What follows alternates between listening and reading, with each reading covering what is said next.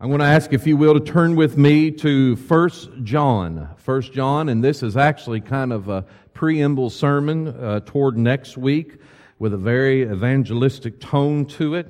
And we're going to look at 1 John and verses 1 through 7. Chapter 1, verses 1 through 7.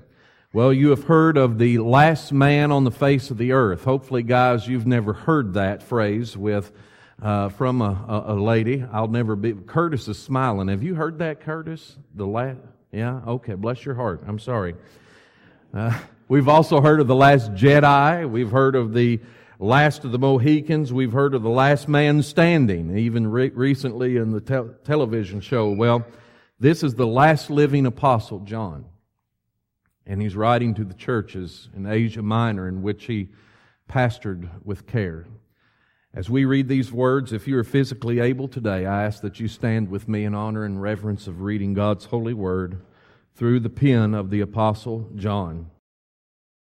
That which was from the beginning, which we have heard, which we have seen with our eyes, which we have looked upon, and have touched with our hands concerning the word of life. The life was made manifest, and we have seen it, and testified to it, and proclaimed to you eternal life, which was with the Father and was made manifest to us. That which we have seen and heard we proclaim also to you, so that you too may have fellowship with us. And indeed, our fellowship is with the Father and with His Son, Jesus Christ. And we are writing these things so that our joy may be complete. This is the message we have heard from Him, speaking of Jesus, and proclaimed to you, that God is light, and in Him is no darkness at all. If we say we have fellowship with Him while we walk in darkness, we lie and do not practice the truth. But if we walk in the light as He is in the light, we have fellowship with one another, and the blood of Jesus His Son cleanses us from all sin. Heavenly Father, take these words today, brand them upon our minds and our soul. And help us, Lord, to not only come into the light today, but walk in the light, and to walk in the light together. Oh, Lord, give us strength today. In Jesus' name, amen. You may be seated. This letter, as well 2nd and 3rd John, as I said before, comes from the last of the living apostles, probably in the late 1st century, before the book of Revelation was revealed to John. But in those early 90s of the 1st century, John is an older man. You can tell that in his writing as he refers to them as little children. He's not literally writing to little children, but to him with pastoral care, speaking of the children of God. He's writing this letter to a community of believers with apostolic authority, but yet you also see these warm tones of pastoral care, and he's strengthening the body of believers as they are facing heretical teaching and a major exodus from their local assemblies. We see that in chapter 2 and also verse 19. And I'll just read that very quickly. He said, "They went out from us, but they were not of us, for if they had been of us, they would have continued with us. But they went out that it might become plain that they are not all of us." So he is coming against this mass exodus from the church, heretical teachings about Jesus Christ and also the believer's life, to encourage them, to strengthen those who had remained in the community of believers. And how true that is when we see people exit our church. It at times shakes us up because we wonder, what's going on? What happened? And so, what did we do wrong? Or what is the pastor doing wrong? Or what did these people do wrong? It causes strife. It causes turmoil and disturbance. And there was a mass exodus through this heretical teaching. And John here writes to them to encourage and strengthen and grow those who were still in the community of believers. Each generation faces their own set of problems. Each generation faces their own set of heretical, if you will, teachings that affect the church and those who are coming in and out of the church. And that's what John was doing as well. And he begins to combat against those heretical teachings because there was horrible teachings of heresy against the person of Jesus Christ. Gnosticism had come on the scene and had affected, it was mingled with Greek philosophy, and it was affecting the teachings of the church. It was dealing with the person of Jesus Christ, that He was a human man, and only the Spirit came into the person of Jesus at His baptism, and then that Spirit of God left this person called Jesus before He went to the cross. That is horrible teaching. Also, there were other teachings of Christ that He was not fully man or He was not fully God. All of these teachings of Gnosticism were coming against the church and drawing people away with their philosophy. As a matter of fact, the word Gnostic actually means knowledge. It was a human knowledge of how they were perceiving Jesus. And John begins his letter. He's saying, we have heard Him.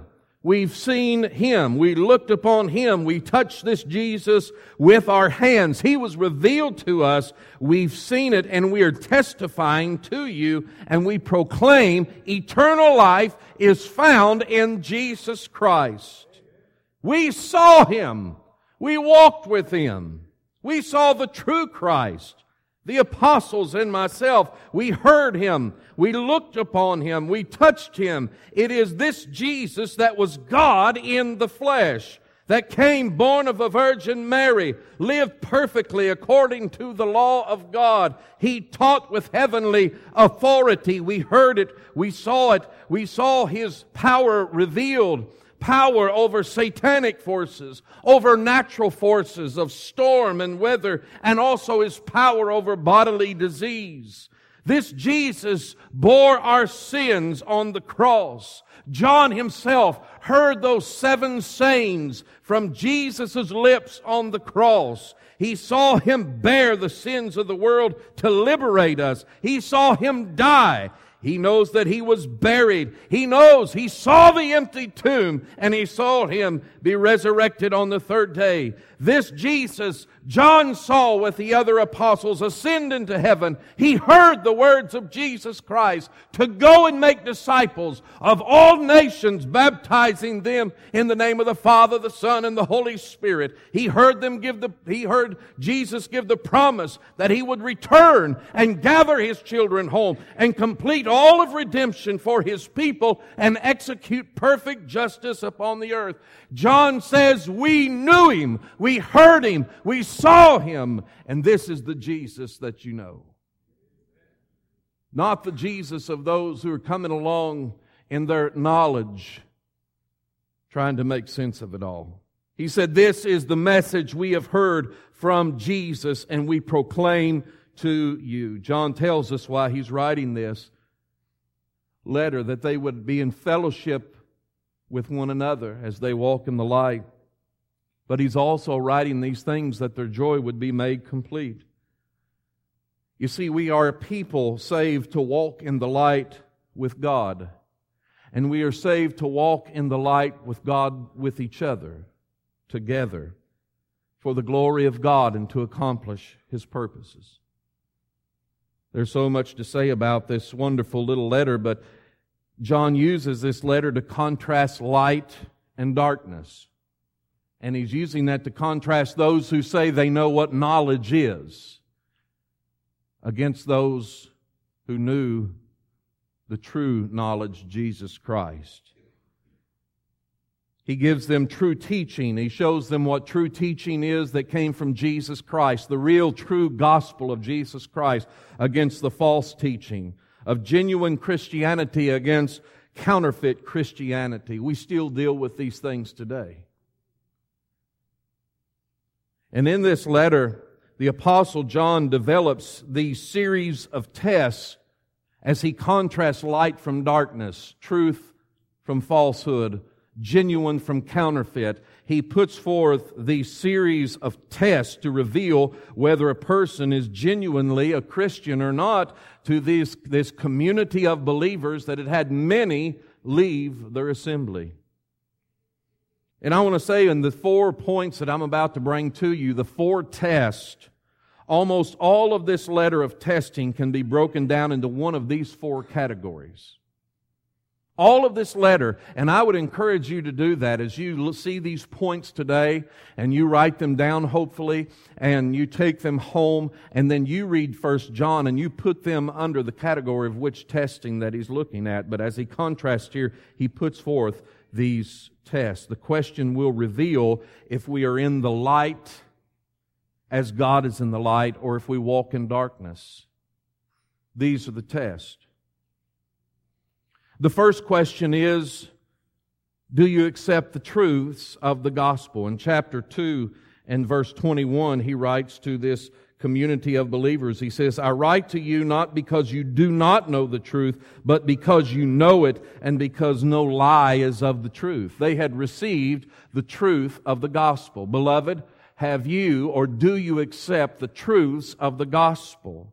See, the Gnostics did not accept the truth of Christ, that He was fully human and fully God, and that this God-man, Jesus Christ, was sent born of a virgin, lived perfectly according to the law of God, became the sacrificial lamb and bore our sins on the tree of Calvary, that He died, and that He rose from the dead by the power of the Spirit of God on the 3rd day, conquering death. He lives today. He ascended into heaven. He is our high priest. He's coming back to make all things right and to complete redemption's plan. Do you accept intellectually the truths of the gospel?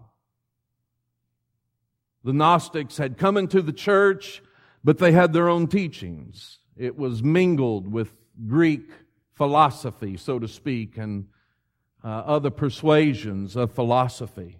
See, there's a lot of philosophies today in what is called Christianity, and it's not all the true gospel. It's not all the true gospel. I want to know, do you accept the truths of the gospel?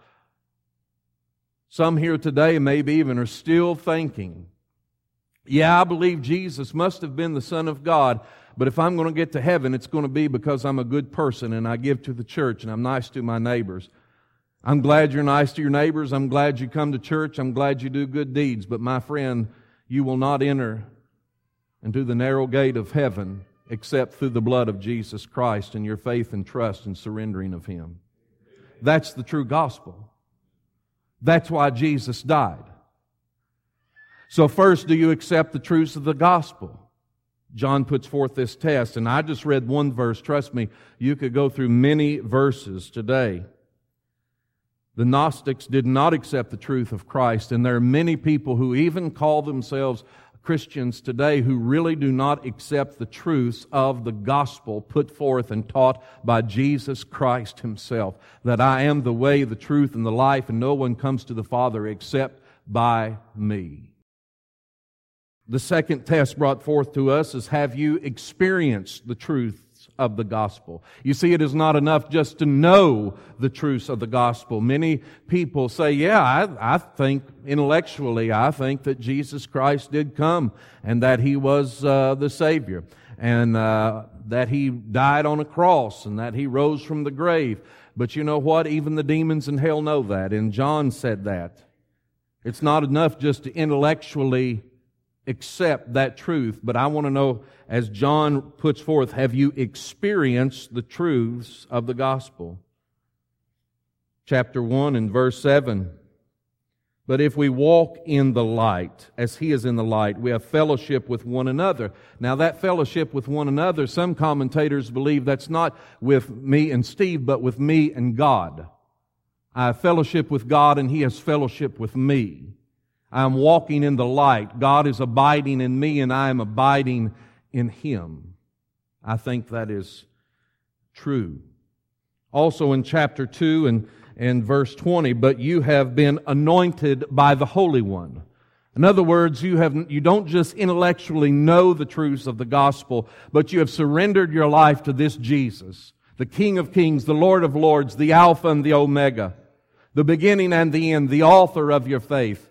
You called out to Him, you cried out to Him, and you said, Jesus, at some point in your life, in some words, you asked Jesus Christ to save your soul because you realized you were a sinner and you could not save yourself. It wasn't about if I'm better than this person or better than that person, or if I'm worse than this person or worse than that person. You realized that you were a sinner and you asked Jesus Christ to save you, a poor, wretched sinner. And He did that. And you have experienced the new birth by the power of the Holy Spirit. And the Spirit abides in your life. Are you aware and assured that the biblical God abides in you and you in Him? Have you experienced salvation through Jesus Christ? Have you been born again through the person and redemptive work of Jesus Christ? Have you experienced the truths of the gospel? It's not enough to know intellectually the truths of the gospel. As we said before, John says even the demons in hell know the truths of the gospel. Have you called out to Jesus Christ? Judas himself walked with Jesus. He heard the same message of John the Baptist. He heard the same message of the Apostle John, of Peter, of James, and the others. He knew the truth intellectually. He mourned that he betrayed the truth, but he never experienced the truth of the person of Jesus Christ, surrendering and submitting his life to the way, the truth, and the life Jesus Christ. John puts forth this test. Yes, I know there are some that have left you, but if they were truly with you, they would have stayed with us. But because they left the way, they were never of the way. Have you experienced in your life the truth of the gospel? Do you know Jesus Christ as your Lord and Savior? The third test we find in this letter of 1 John is, does your daily life reveal that the Holy Spirit abides in your soul? In other words, do you walk in the light? Do you walk in the truths of the gospel? Chapter 2, verse 1 through 6. Just listen. My little children, I'm writing these things to you so that you may not sin. So that you would walk in the light of the gospel, so to speak. But if anyone does sin, we have an advocate with the Father, Jesus Christ the righteous. He is the propitiation for our sins, and not only for ours only, but also for the sins of the whole world. And by this we know that we come to Him. Listen, by this we know we have come to Him. By this we know we have experienced Jesus Christ as our Savior and Lord if we keep His commandments. Now, no one keeps the commandments perfectly. If anyone could, other than Jesus, He would not have died on the cross. But when the Holy Spirit abides in us, we have a desire to do right and to walk in the light and to live a life that glorifies God. This is how we know that we have come to Him, if we keep His commandments. Whoever says, I know Him, but does not keep His commandments is a liar, John says. A liar. To say, yeah, I know Jesus Christ, He's a good fella, but I don't care about His Word. And I don't care about the commandments. And I don't care about walking with Him each day. He's a liar to say he knows Jesus Christ, but rejects the truth of His Word. But whoever keeps His Word, in him truly the love of God is perfected. By this we may know that we are in Him, walking in the light, and He in us. And whoever says he abides in Him ought to walk in the same way in which He walked. This is the truth. Do we walk in the truths of the gospel?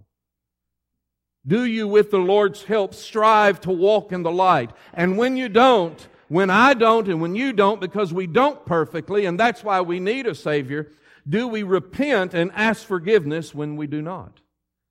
Repentance daily is truth abiding in us, that we are sinners, saved by grace and only kept by grace.